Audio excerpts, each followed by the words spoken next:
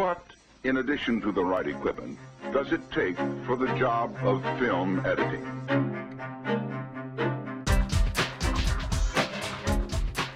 Hi, welcome to The Cutting Room. I'm your host, Gordon Burkell. This week I interview Andrew Weisblum, editor of such films as The Wrestler, Fantastic Mr. Fox, and the recent Black Swan, which just screened at the Toronto International Film Festival. This is the first part of a three-part interview. In this part, we discuss Fantastic Mr. Fox.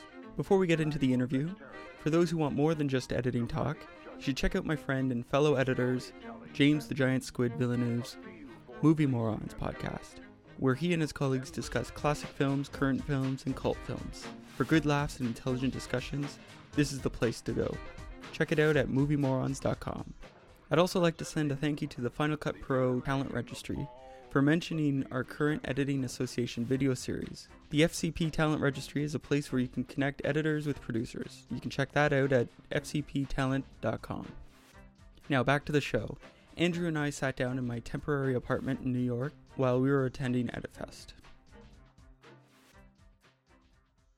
So I guess the first question will be, how did you get into film editing? Well, I was always a film fanatic growing up in New York, and I knew I wanted to do something in film, wasn't entirely sure what it would be, but I would make short films and stuff along the way in high school and college and what have you, and the part that was always kind of the most exciting creatively was the editing process. And also I kind of learned, for me, was the most important part to look at and where you could really solve the problems and figure it out and learn from your mistakes.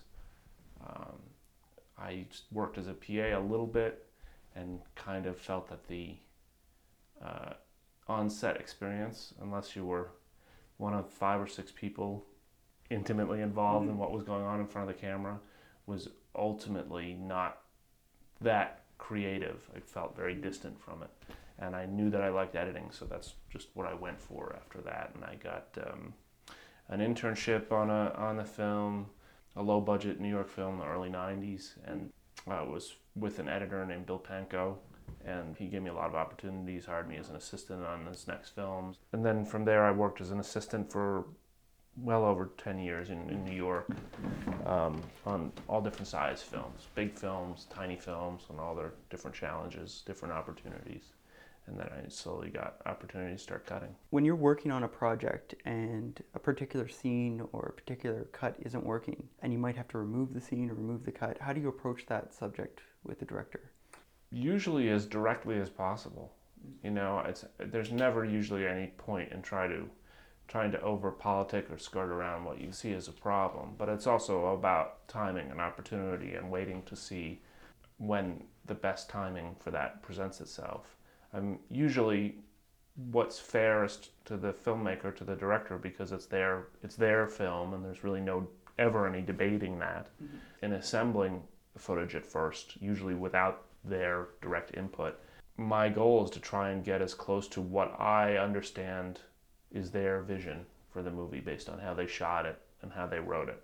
And generally that doesn't mean cutting out or revising their notions. I'm trying to give their ideas the fairest shake that it can get, even if I can tell right away that it's maybe not the best thing, or there's a moment that's standing in the way. And if I know that, then usually once I've given that its full attention and its fair shake and tried its hardest, I'll usually prepare some kind of alternate, if time permits, and put that aside. And when we look at the film together or the scene together and they say that doesn't work, they'll either say, that doesn't work, what should we try? Or they'll say, that doesn't work, let's try this. And then I'll explore that stuff, and I'll also say, okay, I didn't think it worked either, but I have this other idea, and present it then. But I don't think it's ever fair to present to a director that something they've conceived is not right until you've kind of explored it first. I'll jump to Fantastic Mr. Fox. All right. Now, had you ever cut an animation before that? Not at all. So when you approached cutting this film, what did you have to learn? What were drastically different from live action? Well, this the whole mental process I found of approaching an animation film. I can't speak about all animation. Stop motion, I think, is a pretty specific discipline. There's specific challenges because you're dealing with physical objects and you're dealing with it having to actually be shot instead of redrawn or reanimated over and over again. There are a lot of decisions that go into that. So the process compared to live action was pretty different. My process with live action is you always want to look at the dailies and vibe off of it a little bit, or be open to what surprises you about it in terms of performance or whatever developed in the direction on the set, what technical challenges there were in shooting it, and how you're going to try and either rewrite or rethink the scene around that. And stop motion is none of that. Your production and post-production are running side by side the whole time, and the opportunities in terms of rewriting the scene or rethinking the scene don't ever really stop as you're going. It's just little portions of the movie kind of lock themselves into place as you go, and you have to kind of reconceive around them based on what is or isn't working the way you anticipated, based on how you talked about it, or what you thought a line was going to be or a shot was going to be, or whether that was going to be a joke or not, and then maybe it doesn't play as a joke. So then how do you adjust the shots that haven't been done yet in the scene to work with that, or how do you use the shot you now have differently? And it's great that you can constantly reconceive the scenes and reconceive the footage as you go. I mean, we reboarded scenes sometimes 30, 40 times, even as we were shooting them. Just one thing I could think of is the fight with Rat just kept on changing its context and what it meant, and whether there were jokes in there or not jokes in there, or whether it was too violent or not. And that wasn't really a studio thing. It was just about what's the vibe of what's happening and what's the point, and what's Mrs. Fox's role, what's Mr. Fox's role, what happens to Ash, what happens, what does the rat do? Do we make it more of a joke? Do we make it more scary? What do we need to have happen? That constantly get reconceived as we were shooting. So did you play a bigger role in writing or helping? Sure. I mean, because I was working very closely with Wes in Paris and his producer Jeremy Dawson, and the three of us mostly, with other people collaborating as well. Mark Gustafson, the animation director, and others, would constantly redraw and with the storyboard artist and revise what the intentions were and rewrite. And it was a rewriting process where we added in a whole narrator, took out a whole narrator, rewrote a whole act of the movie just in terms of what was going to happen. Completely reconceived the ending a few times. Not because there were even huge problems with it or because we ended up somewhere that was radically different from where we started, but we really explored every option we could. And there were lots of different ideas that Wes wanted to have in the movie, and then if one wasn't working in one spot, we could see how we can fit it in another way. It wasn't a rewriting process the way that editing usually is. It's a writing process alongside of the production as you go. It differs a lot from the book, so there's actually characters removed. Absolutely. Totally new characters, totally new ideas. That wasn't ever really an obstacle or a problem. That was Wes's thinking of that is, how would Roald Dahl approach this idea? How would he do it differently? He always kind of was conscious of whether something was in the appropriate spirit. Even if it had certain colloquialisms or whatever, or other things that he was referencing, he felt it was contained within the spirit of the idea of the story or the themes of the book or other Roald Dahl themes. There were other Roald Dahl ideas that found their way into it that weren't part of Mr. Fox. Found their way in, found their way out. He would constantly refer back to not just that book, but other... Yeah, there was other characters pulled in from other books. Exactly. That it was just this Roald Dahl world and how to reflect that constantly without being too blunt about it. Now, originally they did some tests with British actors. Were you in at that stage? Or well, the voices, I think, were always, of the animals, were always American. Okay. I think it was pretty early on that he developed the notion that the animals had American accents, and who knows what fueled that. I mean, I think it could be financial, it could be other things, but he always felt that would be the case. That when he decided he wanted George Clooney, that fell into place. That they shouldn't all be British except for Mr. Fox. Didn't make any sense. That it's kind of its own world, and it seemed logical to divide the worlds up where that the animals were American and the people were not, that it put a divide between them. there were different actors who voiced different characters along the way, and we changed them for different reasons. The original recordings that were done in Connecticut that I was present for, with George Clooney was there and Wally Wolodarski, and mostly just friends. Eric, who's Wes's brother, was there, and he all just kind of threw us in. I was taking a lot of notes and doing a lot of recording, but he threw everybody in who were just friends that he could get together at this house to record different characters, just different voices. Bill Murray was there, and he voiced 3 different characters. It was, I forget who he did, if it was Rat or Badger or which ones he was doing at the time. But some of those was kind of, they grew on him and they stuck, and they became the voice, and there really wasn't any change. And then there are others that just kind of went by the wayside. We kind of knew that we didn't want to use one person for more than one voice, but there were some choices there. And then we had different actors recording different characters along the way, and that just kept changing a little bit just to vary it up, because sometimes when we'd bring somebody in to record, we'd have them record more than one person. Now, you guys did this on a farm, on an actual... Yeah, the initial recordings were done on a farm in Connecticut. Okay, so they didn't use those initial recordings? No, yes. Most of the bulk of the movie, apart from things that got rewritten or revoiced along the way, because it wasn't an actor who was doing it or what have you. Wes did several voices at the time, and we knew he wasn't going to be everybody, so we had to replace them. Those weren't recorded on the same farm, but sometimes they would be recorded live too, not on a soundstage. But there was a farm in a field basically that we went to in Italy and then in France too. So we're trying to do it in live environments, but the bulk of the recordings for the film were done on this farm location. Apart from that, any other script changes or additions that we did that weren't done there, we really only went there once for one set period for 3 or 4 days at the beginning to start the whole thing off. No, you were there for the recording. Yeah. Were you, because most editors, or a lot of editors, not most, but a lot of editors don't like to be on set. So were you worried about that influencing your cut? Not in that case. I mean, it's so, the vocal recordings of an animation project are so wildly removed from what you end up with in the end. I mean, it's so aggressively edited that it doesn't really mean anything.